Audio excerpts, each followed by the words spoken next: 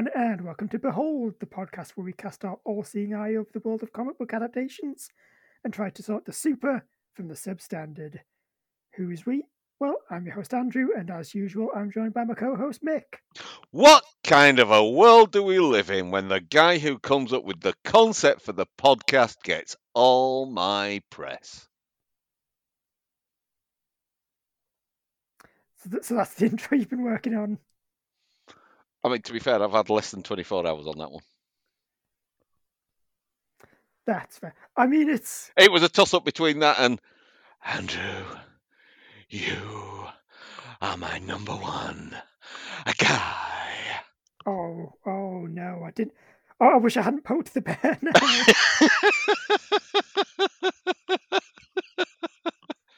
Be careful what you wish for. So, it's Batman. We're doing Batman. But which Batman? The 1989 Batman, which is directed by Tim Burton, written by Sam Hamm and Warren Scarron, and created by Bob Kane, with occasional input from Bill Finger. Other way round, technically. I know, but officially and on all the bits and pieces that are published by DC, it's the Bob Kane with yes, officially, and they are technically correct in that Bob Kane was the one who said, "Hey, what if there was a man who was like a bat?" And then Bill Finger was the one who was like, "Oh yeah, I get what you mean. Like, what if he was some kind of vampire-esque vigilante who had a belt full of gadgets, and he was the world's greatest detective, and he drove around in a special car, and he had a bat signal, and he had a sidekick, and he fought a bunch of colourful villains." And so then Bob Kane went, "Yeah, probably." But Bob Kane, right? If Bob Kane hadn't said, "What about a man who's dressed like a bat?" Right? Bill Finger wouldn't have come up with all that other stuff. You're right, and we might have been stuck with his own original creation, the Living Thumb. Which was probably just an affront to Bill Finger. Well, it's like, you know how the whole point of Batman is that he's embodying what criminals fear the most? Yeah. That's what Bill Finger fears the most. The thumb. Yeah. Damn you and your army of opposable digits. So...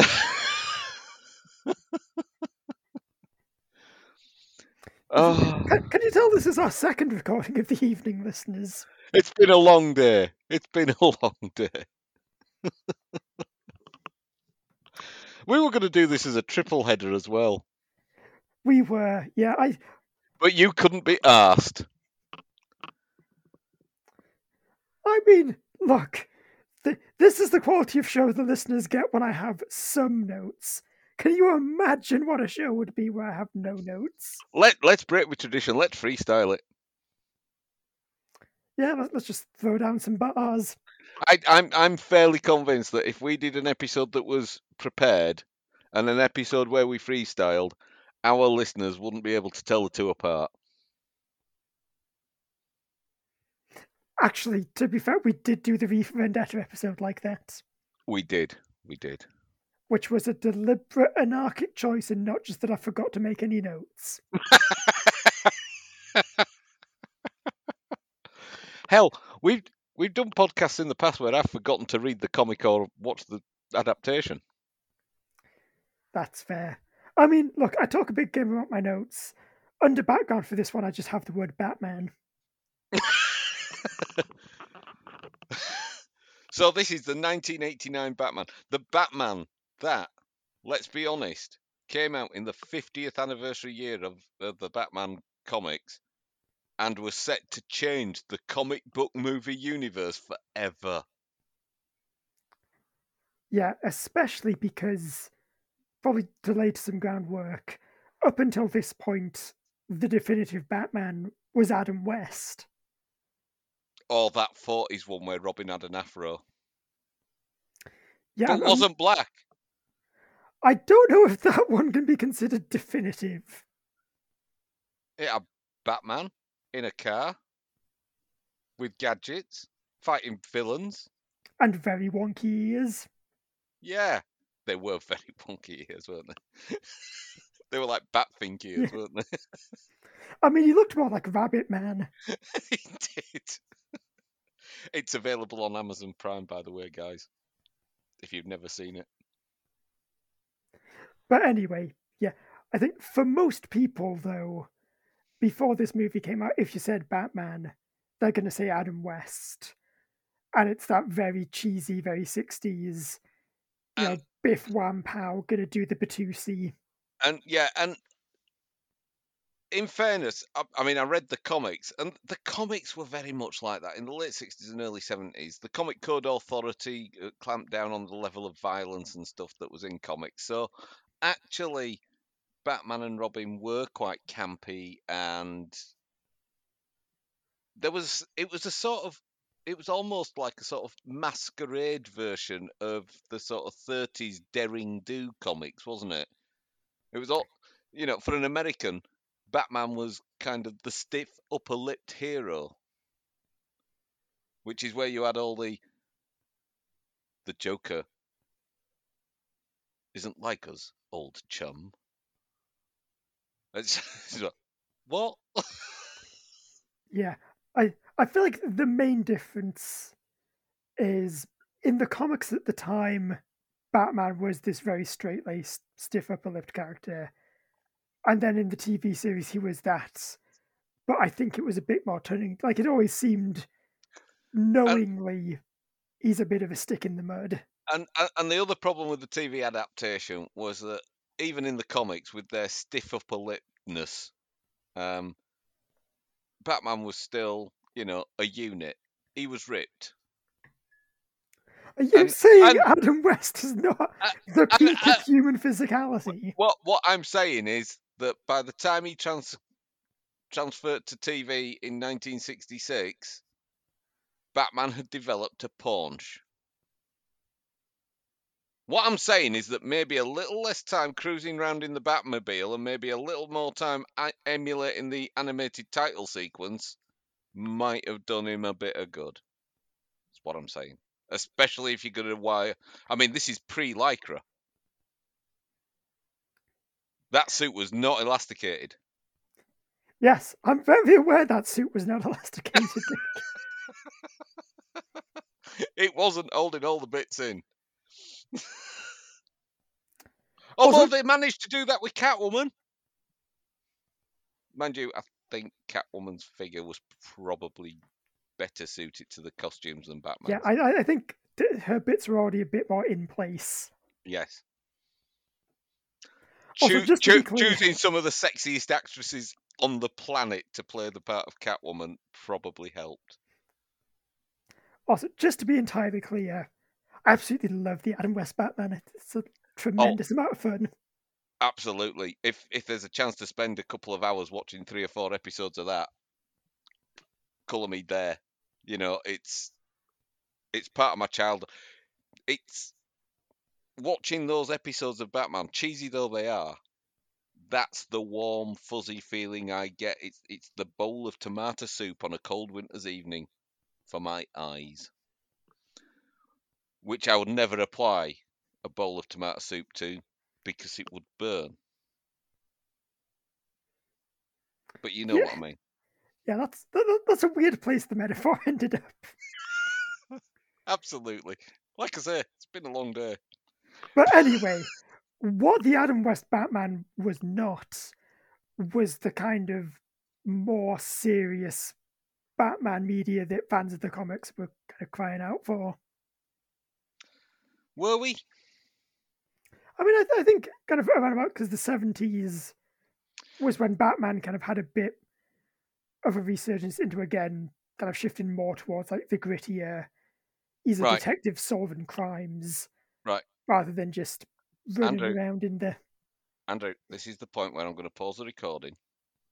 I'm going to suggest you go off to Amazon Prime, buy season 1 of the new Batman Adventures from 1976, which was to Batman what the Star Trek animated series was to the original run of Star Trek, right? And then tell me we were crying out for a darker, grittier Batman. Look, some people were at least. I mean, you weren't. You weren't even born. Yeah, that's true. This is even worse than Sandman. I wasn't even a toddler not reading the comics.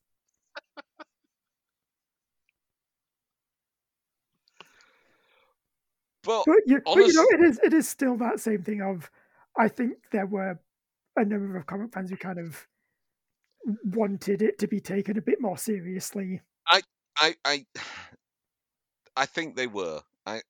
But you've also got to remember it's about the time that the Comic Code Authority was losing its grip on everything. Although blood still had to be white, apparently. But we were still a little ways away from what we considered dark superheroes. You know, even when Batman '89 came out, we were still a ways away from Watchmen. Actually, no, we weren't. That Watchmen was 1986, so this is kind of just a bit post Watchmen. Oh yeah. So I think things are starting to shift more in that direction. Oh, good point. Why am I thinking 95 for Watchmen? I've carried the one, haven't I? Probably. Yeah. 95 might be when I got into Watchmen.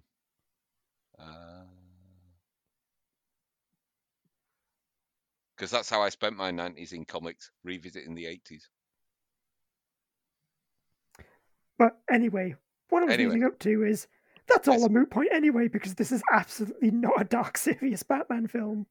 And this is the thing I was thinking about when I watched it. It's like this is like 23 years on from the 1966 Batman theatrical release, right? That famous, is there nowhere you can get rid of a bomb these days? Right? It's 23 and the Bat Shark repellent. That's right. We're 23 years on from that, and we're, 11 years away from the Christian Bale Dark Knight? Or Batman Begins? Yeah. And yet this film is a lot more one of those than it is the other. Yes. And it's not the one you'd think. Yeah. It's... Well, I'll tell you what, we're getting ahead of ourselves. You haven't synopsized it yet. Indeed, yeah. I should probably synopsize this before we get into the proper details of the film. Spoiler alert, he's Batman. Oh no, you have actually ruined a bit of the synopsis.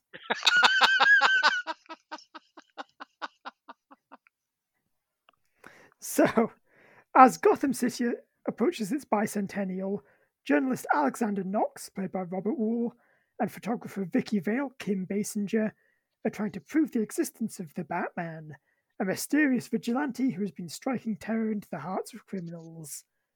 At a fundraiser, Vicky hits it off with billionaire Bruce Wayne, played by Michael Keaton, until he excuses himself to secretly follow Commissioner Gordon, played by Pat Hingle, to stop a raid on Axis Chemicals, because of what I'm sure would be a huge shock if Mick hadn't ruined it already. Bruce and Batman are one and the same. Dun, dun, dun! Also in this episode, we'll reveal Batman's origin story. Yeah. Also, to be fair, I don't think the film really plays it as a mystery. It knows that you know that Bruce Wayne is Batman. It kind of plays it in a mystery, but in a very knowing way. There's a very big Tim Burton style wink to the camera. Yeah, I'd say it's probably more of a build-up than a mystery. Yeah. Anyway, the raid is being led by Jack Napier, Jack Nicholson. I mean, I basically just may as well call him Jack Nicholson because he's just Jack Nicholson being Jack Nicholson. Actually, to be fair, and again, I only watched this last night. Is he, or is he Cesar Romero? I mean, you never see Cesar Romero without his mustache. I'm sure he didn't just shave it off and change his name. No, but is Jack Nicholson playing Jack Nicholson, or is he playing Cesar Romero? Because it's not that far a removed performance, to be fair. No, I think it's... I think basically what happens is Jack Nicholson watched an episode of the Batman TV show, saw Cesar Romero chewing the scenery, and thought, oh, that guy I can thinks do that. that's hammy acting. Wait till he gets a load of me. Wait till he sees me dancing to Prince. So anyway, Jack is a mob enforcer who's been set up after being caught carrying on with his boss's mole. So Batman fights Jack, and in the ensuing struggle, Jack seemingly falls to his death into a vat of chemicals. But he in fact survives and finds that his skin has been bleached white, his hair dyed green, and his mouth is stuck in a rictus grin. It has done wonders for his disposition, though. Hey, maybe he's a Joker. Maybe it's Maybelline. Oh dear. But yes, now calling himself Joker, he kills his former boss Grissom, played by Jack Palance, and takes over the Gotham underworld. I mean, let's face it, that's what Jack Palance does for his entire screen time. Inhales Vicks for no apparent reason. Yeah, that man definitely needs an aspirin inhaler. Every time he goes to say a line of dialogue, there's a...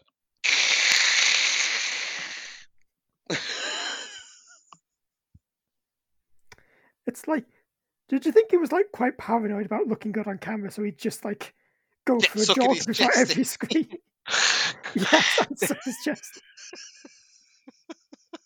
I mean, you know, we're supposed to expect that Jack Palance, who by this time I believe had been dead for 15 years, a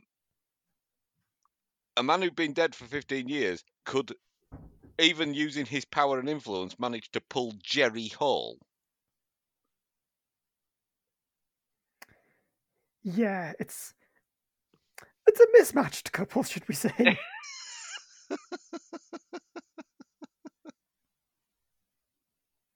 Well, I guess it's like classic old rich guy with his much younger girlfriend. Yes, I mean, you know, to be fair, in real life they then lived out that saga as Jerry Hall and Rupert Murdoch. So, ooh, yeah, that was maybe an appropriate bit of casting. I mean, do you think in real life as well, Jerry Hall had a young, sexy bit on the side like Jack Nicholson? Well, this is the thing, isn't it? I mean, I can't. Jack Nicholson must have been in his 50s when he did Batman. Yeah, I'm pretty sure he was around about so, 50. You know, for him to be the toy boy element. Yeah, I'm sick of this fuddy-duddy 70-year-old. Gonna get me a younger bit of. And she was probably only 40 at the time. I mean, if that. If that. I mean, the thing is, she was kind of almost nearly sort of married to Mick Jagger at this point, so it's life imitating art, imitating life. Maybe she just has a thing for guys with weird faces. I know, but that doesn't mean she has to take on these kind of roles. Look, continue. If you can find a way to get paid for your kink, I think go for it. Anyway, Joker takes over the Gotham underworld and then begins terrorizing the city with his deadly Smilex gas, which causes victims to die laughing. Joker also becomes infatuated with Vicky and makes several attempts to kidnap her, but is thwarted by Batman. Now, to be fair, this is the most believable bit of the plot, Joker becoming infatuated with Vicky, because I think between 1989 and 1992, Kim Basinger was officially the most gorgeous creature on the planet. Yes, yep. Famous war photographer Kim Basinger. So, okay. In one encounter, Batman realizes that the Joker is the same man who killed his parents, prompting him to become Batman in the first place. So, Bruce also reveals his secret identity to Vicky, with some help from his butler Alfred, played by Michael Gough, but says that he can't focus on a relationship while the Joker is still out there. Basically, this is Michael Keaton's Batman saying, "It's not you, it's me." Sorry, it's not you, it's me. Yes, it's not you, it's me, but the other me who only comes out at night time. Dressed in a funny costume. Look, again, if you can get paid for your Be a kink, kink. a joke apparently Michael Keaton absolutely hated the Batman costume. Well, there's no surprise there, is it? It was more like a brace than a costume. Yeah, I mean, I'd like to think of it as a latex coffin. Yeah. So, Batman traces the Smilex back to Axis Chemicals and destroys the factory using the Batmobile. But Joker has already begun his final plan to gas all of Gotham using parade balloons. I've just realised. That's a massive continuity error in the DC universe. Because if Michael Keaton's Batman in 1989 blows up the Axis Chemical Works, what the hell does Harley Quinn blow up in Birds of Prey or the Emancipation of One Fabulous Harley Quinn, or whatever it was that ended up being called? What does she blow up? Because surely by this point it's just rubble. She also blows it up. Although I think in that film it might have been, because I know in the comics it's called Ace Chemicals. Ace Chemicals, yeah. And it might have been in the film. But also that one probably takes place on Earth like 23 and a half. 247. Yes. and this one takes place on Earth Bleventy. Bleventy. Yes. The best number, Bleventy. You've carried the one again, haven't you? Did I mention I was not in the top set for maths? Yes. And I think we mentioned that this is our second recording of the day, So, Batman is able to stop the balloons just in time using his Batwing jets, but gets shot down by the Joker. Joker takes Vicky at gunpoint to the top of a cathedral, and Batman follows for a final confrontation. After revealing his real identity to the Joker, Batman punches him over the edge of the roof, but Joker is able to pull him and Vicky over too, leaving all three hanging off the edge. Joker tries to escape by helicopter, but Batman uses his grappling hook to tie a gargoyle to Joker's leg, causing him to fall to his death. Batman saves Vicky and becomes a hero to Gotham. Later, Commissioner Gordon unveils a bat signal that can be used to call Batman whenever the city is in danger. Da-da-da-da-da. Yes, and then the best theme tune plays. And that's what got me. Right? It's not the iconic bat logo on Michael Keaton's chest. It's not the bat signal. It's not the Corvette-based Batmobile. What is iconic about this movie is Danny Elfman's theme. If you hear that, you know this is Batman. Yes, I know. Well, almost doubly for me, because they use that same theme for the Batman animated series. So this is very much, oh, that's what my childhood sounds like. Yes. And it's there in the Lego Batman series on Xbox and PlayStation. That's the theme they use. Yeah. And I mean, I'm not surprised because that is the Batman theme. It is. More so than, and I quote, Nana, Nana, Nana, Nana, Nana, Nana, Nana, Nana, Batman. And that's been recorded by The Who and The Jam, as well as Neil Hefti. Well, there you go. Again, just goes to show how effective the Danny Elfman score is. I mean, to be fair, The Who and The Jam have never recorded the Danny Elfman version. Tell you who else has never recorded the Danny Elfman version? Prince. Because his soundtrack for this movie, Warner Brothers weren't keen. Yeah, I mean, Why did they get Prince to do the soundtrack for this film? I don't know, but I believe it features such classic titles as Party Man, which is the one track that makes it into the finished cut. And I think there's some sort of background music that uses the Prince soundtrack album. Yeah, I think from what I remember, there's obviously the Party Man. That's the one that Joker dances to while he's smashing up the art gallery. That's right. And then I think And there's then another one that plays when he's like on the parade float as well. yeah, and I think there was one that was released as a single but not part of the movie called Bat Dance. Yeah, that's me. Because that's the one thing you associate with Batman, isn't it? Hot moves. Yeah, well I mean, that's the the thing. Batusi aside. Like, no offense to the artist formerly known as Prince, but when I think dark, brooding gothic, he's not what springs to mind. No.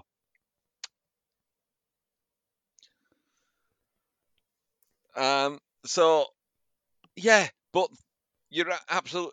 I think Danny Elfman, if any film composer ever nailed a theme for a film or even a franchise, Danny Elfman did it in that moment. Yeah, it's literally, yes, that is what the Batman sounds like. Now, the runtime I noticed for Batman 89 is it a little over 2 hours? Yeah, I think if I recall, 126 minutes. Is it 126 minutes? 24 of those are the camera circumnavigating a stone carving of a bat. Oh boy, those opening credits. Like I thought the Superman ones dragged on, but boy. Because it's like one of those slow. It's like one of those quiz shows that zooms in on a detail on a photo, and then slowly zooms out, and the first person to buzz in and tell you what the photo's of wins. It's that, but it's a bat logo in stone. But the thing is, you already know it's a bat logo because you're watching Batman. That's what you've paid your money to go see. Yeah, exactly. I'm not confused as to what film I'm watching. Because absolutely no one went to see this film by accident.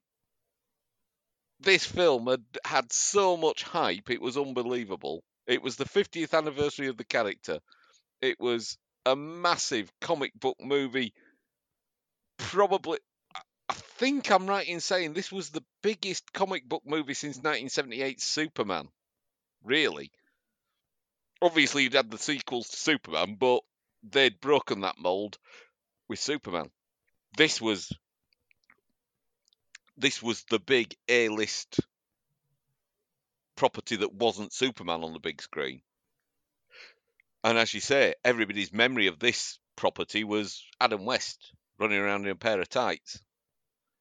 And in occasional episodes, and for younger viewers, you'll have to go back to the Batman 66 series to confirm this, but in order to preserve Batman's secret identity, Batman's 80-year-old butler occasionally used to turn up on a push bike dressed as the Batman so that Batman and Bruce Wayne could appear in the same location at the same time. And it was a flawless disguise. I used to watch that. I used to hero worship that guy. I mean, I still do a bit. Yeah. What was that whole Aunt Harriet thing about? Oh yeah, I think that's just the obligatory. Someone needs to be incompetently trying to work out Batman's secret identity, just like Alexander Knox. Yes. Who's the only man in in Gotham who can afford a really fast supercar with armor plating? Who's invited me to his house for a party? Well, he's invited somebody I know to a party, and I've just tagged along. But yes, it's the the thing that throws this into sharp relief against the dark, gritty superhero thing of the 80s and 90s is there's a really dodgy animation after you've circumnavigated the bat sign in stone. There's a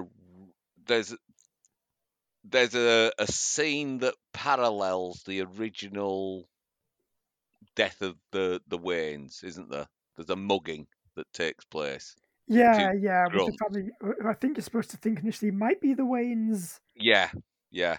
And it sort of foreshadows that whole flashback to the night that his parents get killed. And Graham, formerly occasionally of this parish, wasn't aware until I mentioned it today that the actual place where the Waynes get murdered is called Crime Alley. Yeah, which I mean, really let's kind of face it, throws Thomas who Wayne's decision making into question, doesn't it? this guy is a doctor, for crying out loud. He's a clever man. Who takes their young family through Crime Alley, for crying out loud? Anyway, Oh, I'm sure it's just a fun nickname. Oh no, it wasn't. We've been a victim of crime in Crime Alley. if only we'd gone to Dream Plaza. But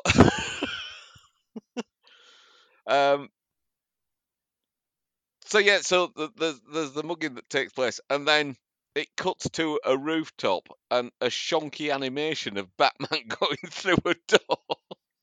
Oh, that one. Yeah, with like the animation just superimposed over the image. That's Oh, it's oh, the quality of the animation reminds me of the animation in Ralph Bakshi's Lord of the Rings. You know, where they filmed the actors and then animated over the top of them. yeah, it's very much that same thing. I think Yeah, the bits that get me are that and any time that like the gas is released yeah, because it's very clearly an after effect. yeah. Joker brand. Um, so yeah, it's and the more I watch it, from that shonky animation at the beginning to all the scenes that you see, the more I watch of it, the only real thing that the Dutch angles that it's shot at are the same as the '66 Batman thing. The only thing really that sets it apart to me from the Adam West TV show is it's a lot less jokey. It's I mean, on an intentional level. And a lot more of it is shot at night than in broad daylight, because Adam West did a lot of his Batmaning in broad daylight, probably because the unions charged more for night filming. Yeah, definitely. I mean, it is a bit darker in the sense that kind of people actually die, but it's still that kind of goofy cartoon. Yeah, and actually, to be fair, you know, I don't think people, I mean, apart from a couple of the crime bosses and stuff like that that die, the main difference in the violence in this is that the actual point of contact isn't covered up by an onomatopoeic sign. Yeah. Even though in a lot of scenes it feels like it very much could be. Yes, I don't think if you suddenly if you got an editing package and suddenly took Batman 1989 and put the odd thwack and kapow in there, it'd look that much out of place. And I think I think what's happened here is that what Tim Burton's tried to do, and probably to a degree did more successfully in the sequel to this, Batman Returns, is he's tried to pay homage to that 60s series whilst dragging it into this darker, grittier superhero world of the 80s and 90s. And I think he's only partially pulled it off. But at the time, certainly speaking from someone who at the time went, there's a Batman movie coming out. I mean, when this came out on home video, right? I bought it from my local video shop. They had ex-rental copies on sale for 12 quid. I'd never bought a video before. I'd only ever rented. This was the film I had to own on video. That's how much I loved it. But back then, there was a superhero or comic book movie came out about once every 20 years. Now, there's about 20 come out every month.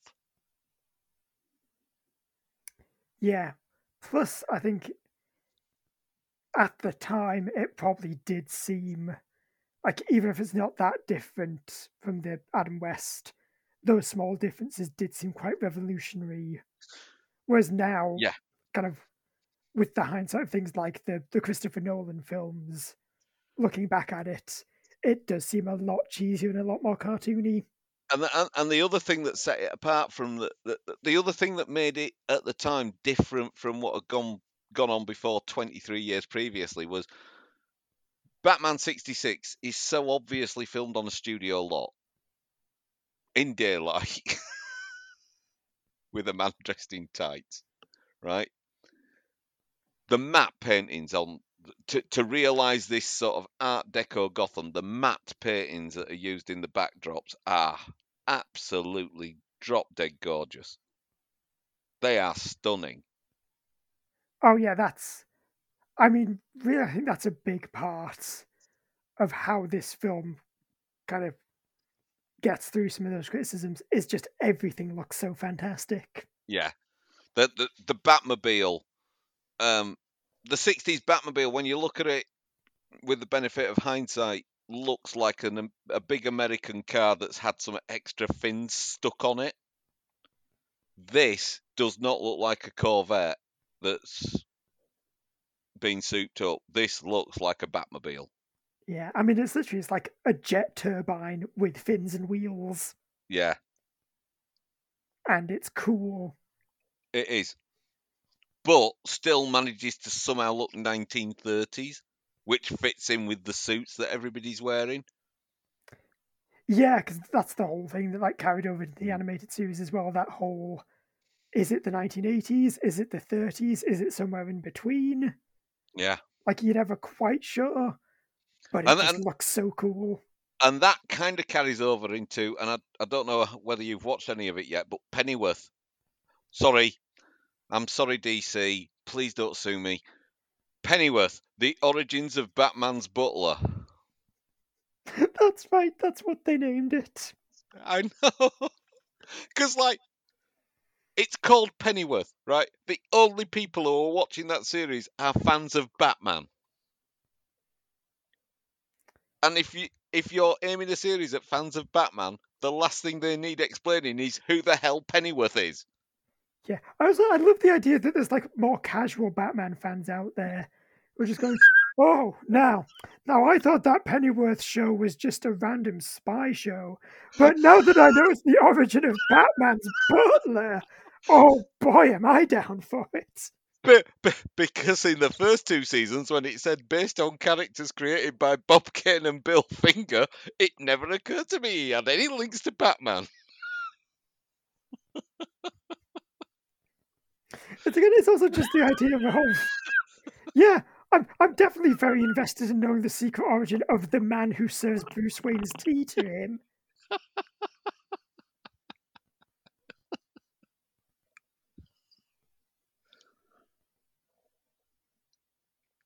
Oh dear. But yes. So, but the Pennyworth show carries on that mixture of ancient and modern, so it all looks like it's just post-war, but then government agencies are using trim phones and Commodore PETs, so there's a mix of 70s and 80s tech and stuff. So I quite like that with the Pennyworth series. That and the fact that it feels like one of those classic 60s ITC series like The Prisoner or Man in the Suitcase or The Persuaders or The Avengers or something like that. Yeah, not those Avengers. Not those Avengers. The Avengers, not Marvel's Avengers, and not Avengers Who Assemble, which is why Avengers was called Avengers Assemble in the UK to avoid any confusion with the bloke in a bowler hat. Yeah, because that was so likely in a film featuring a flying robot man and a big green monster. Yeah, I sat through the first half hour of that thinking, but where's the man in the 30s Edwardian Roadster and the bowler hat with the walking stick and the umbrella and the pretty girl?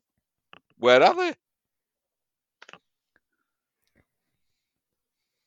Anyway, so since we're talking about kind of accoutrements, Yeah, I think one of my favorite things about this film is just the fact that like Batman has gadgets and the film takes great pains to let you know how cool the gadgets are.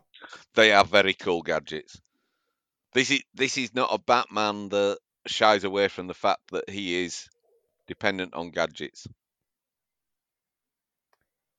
Yeah, and it's not. And attention to detail as well.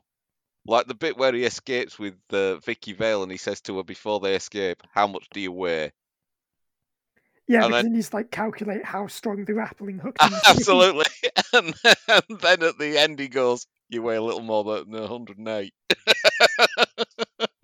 and it's just brilliant because Yeah, Batman can get away with that, Bruce Wayne can't. I'm just saying, Batman, a gentleman should know to round up. Yeah.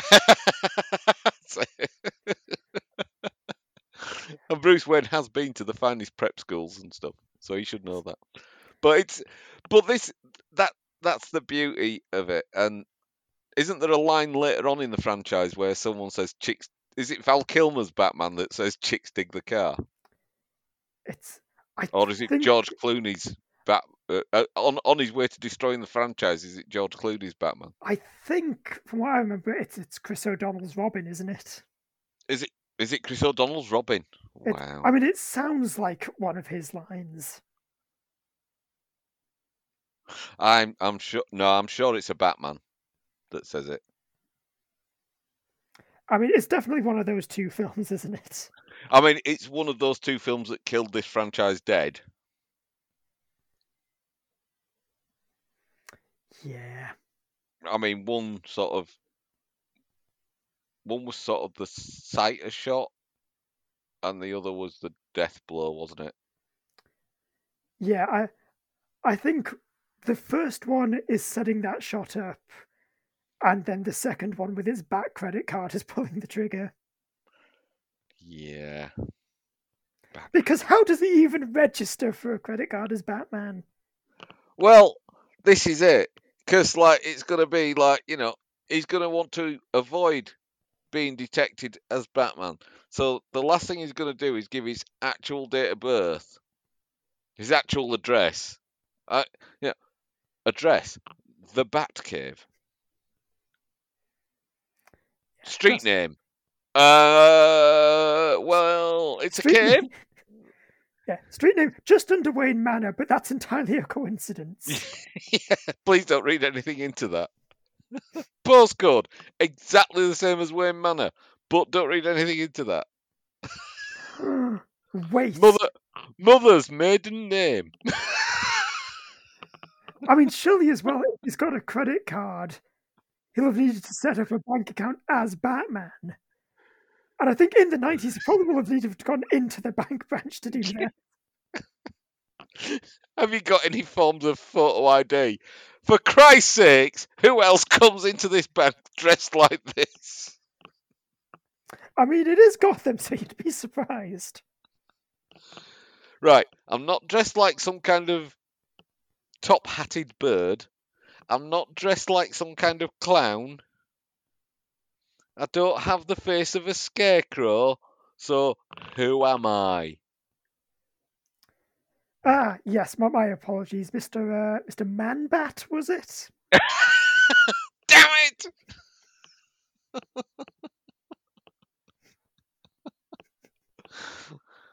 Yes. So yeah, the back credit card. Oh, I've forgotten about the back credit card. I mean, at least Ben Affleck had the decency to just say that his superpower was being rich. Yeah. But it's also, again, speaking of Ben Affleck, I'd like that Batman doesn't just use a bunch of guns. True. Although, to be fair, back in 2016, did you see the film The Accountant? Did anyone see the film The Accountant? I saw the film The Accountant, and I can quite categorically state that it was the best Batman film Ben Affleck appeared in that year. Yeah, that's. I mean, it's going to sound like a silly question, but that's the one where he's an accountant for like the mob, isn't it? Yeah. Nice. Well, at least he got one good superhero film. But it's just he plays this character who yes, there's more guns than you would expect in a Batman movie, but the way he acts and the way he goes about his business feels more Batman than the Batman he is forced to portray in Batman v Superman. Does he have some wonderful toys? He does have some wonderful toys. Yeah, so that brings us on to Joker, doesn't it? Jack Nicholson. You're right, he does play Jack Nicholson a lot. But a Jack Nicholson who's seen Cesar Romero. It doesn't feel that different from Cesar Romero's portrayal of the Joker. Oh, There's a lot of odd noises emanate from the Jack Nicholson face hole. Just like Cesar Romero used to chuckle inanely and make odd sort of whooping noises. yeah, but I think also, I mean, that's what I want from the Joker. I want him to be this big weird clown guy. And I think you do in that kind of Batman. Yeah, that's like he is a good Joker who fits in that kind of world. Yeah, but I think if in The Dark Knight Heath Ledger had tried to be that kind of Joker, it would have fallen flat. It wouldn't have worked. Yeah, definitely in the quote unquote more realistic Batman, it doesn't really fit in. No, and that's why I think the 1989 Batman feels closer to its older cousin than it does to its more modern offspring. That said,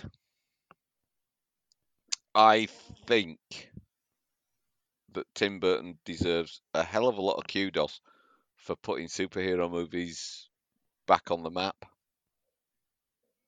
because the hype around this movie was immense. Yeah, like I think the important thing is he made a superhero film, which is undeniably very cool. At a time when superhero films weren't deemed to be cool. Yeah, exactly. When the Superman sequels had burned through all the goodwill people had. Yes, people had watched Quest for Peace and they'd found it wanting in terms of plot, relevance, point. Acting. Hey, Dolph Lundgren tried, all right? Dolph Lundgren tried his best. He tried his best to breathe life into Nuclear Man. And Christopher Reeve gave it a solid 60%. On the bits that he managed to finally get a connection to phone in, yes. And other actors were there. Some stuff happened. See, Superman 4 is one of those films that I hope never turns up on our Behold agenda. Luckily, though, we've got to get through Superman 1, 2, and 3 first. I mean, you say that like we're not talking about a list which already has Batman Returns on it. That's true, but we stopped there. We've gone backwards to Batman 89 in this very episode. Yes, we're plugging the leak. Yeah, but we've not gone beyond. We've done Burton. We've not Schumachered.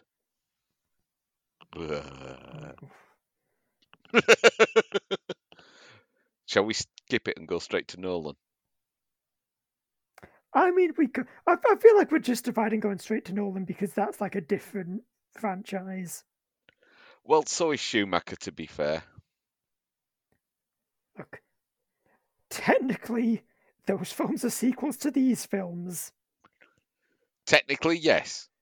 And if that technical point means that we can avoid doing them for a while, I'm sticking to it.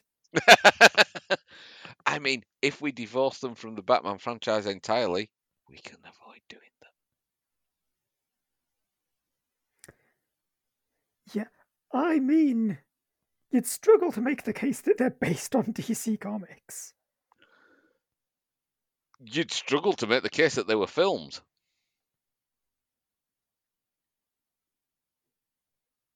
I mean, we probably will have to do them at some point, though. Can you make me a promise? I mean, yes, but I'll probably break it.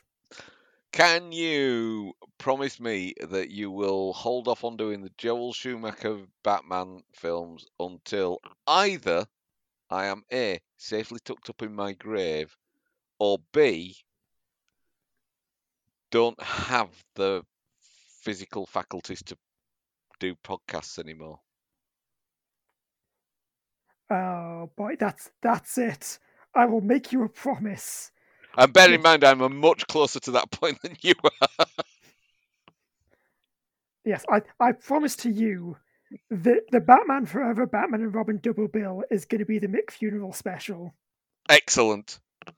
As long as I don't have to participate, that's fine by me. Or indeed watch them in order to participate. That's fine by me.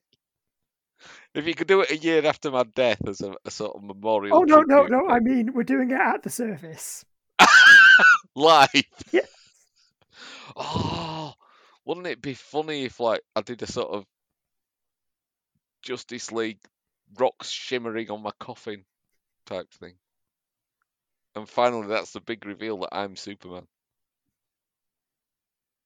What, and the Joel Schumacher Batman film's the secret to bringing you back? Yes, and that's why I come back full of fuck. And wanting to kick everybody. Yes, that's your supervillain origin. There you go.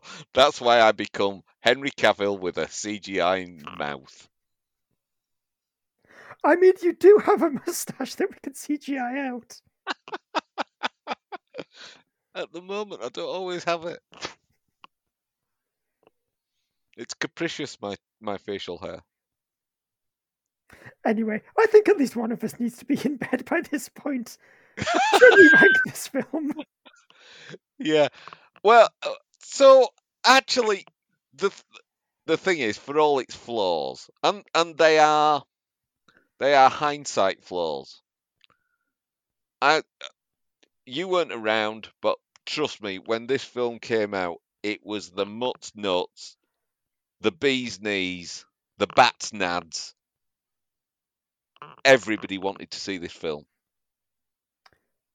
Well, yeah, and to be fair, it almost In fact, if I'm right, the video release invented a new BBFC classification. I don't think 12A existed before Batman came out. See, yeah.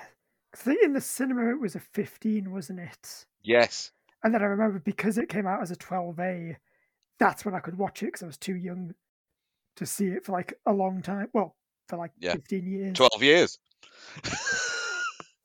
But yeah, so at the point it came out, there was a 12 in video releases, and then Batman. It wasn't when it came out on home video. It wasn't bad enough to become a 15, but it was too bad to become a 12. So they introduced this 12A where you could watch it if you were 12 and accompanied by an adult, or that might have been Batman Returns.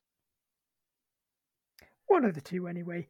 But yeah, kind of, to get back to your point, I think that I've had a fair few negative things to say about the film.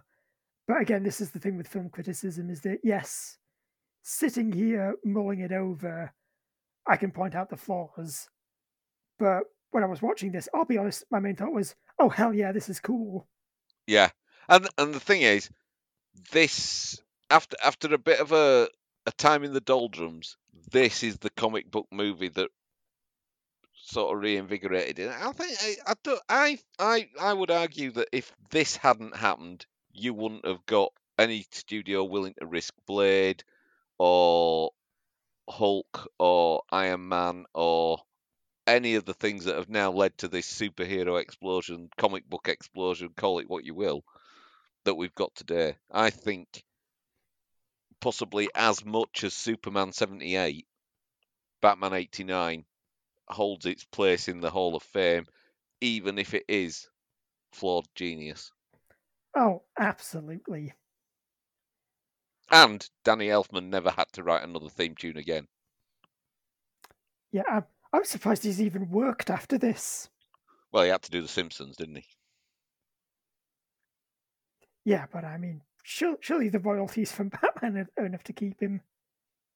Maybe he didn't even charge The Simpsons. Yeah, maybe he just did that one for fun.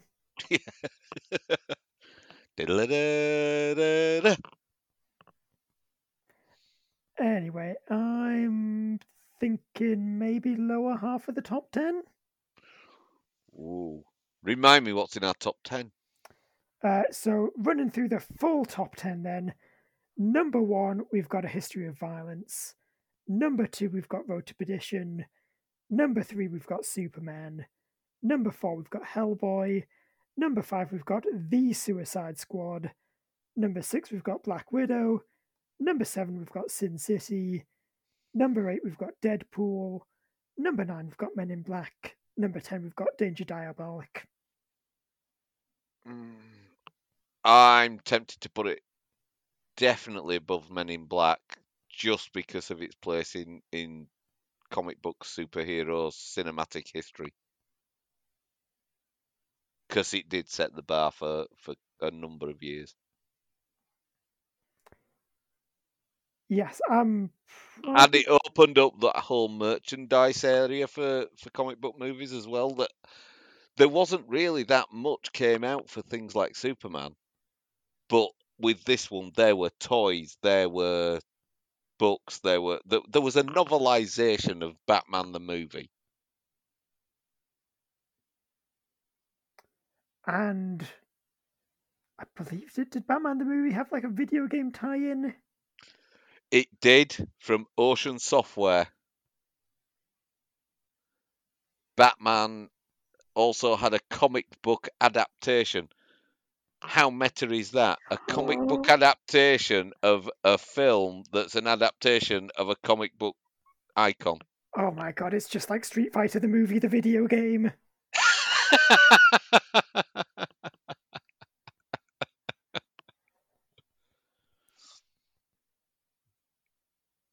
And I lost many an hour to the movie game, the Batman the movie video game on the Spectrum.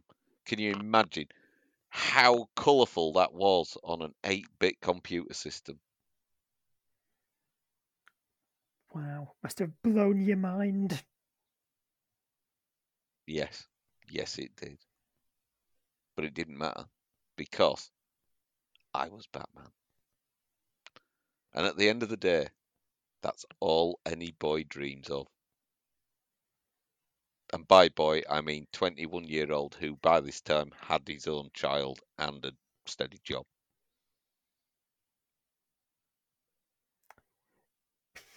Anyway, stick it in around about Sin City. Yes.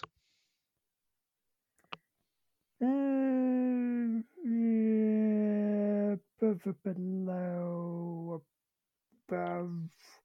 Shall we say Batman 89 is our new number 7? Yeah. Let's go for that. There we go. And yeah, I'll put the 89 on there just so we know which Batman it is.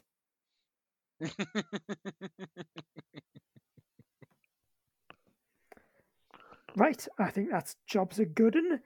So that's about it from us. If you want to listen to more, you can find all our episodes on the feed or wherever you get your podcasts. And if you subscribe to the show, you'll make sure you never miss an episode. If you want to get in touch, our email is beholdpod@gmail.com, or you can follow us on Twitter @beholdpod. Also, if you're a fan, we'd really appreciate it if you left us a review on your podcast app of choice or recommended us to a friend. It's the best way for us to grow as a show and reach new listeners. So that's everything. Until next time, I've been Andrew. And I've been Mick, and I'm now going to make sure that my missus has stopped watching Strictly Come Dancing with the Devil by the Pale Moonlight. So long, and thanks for listening.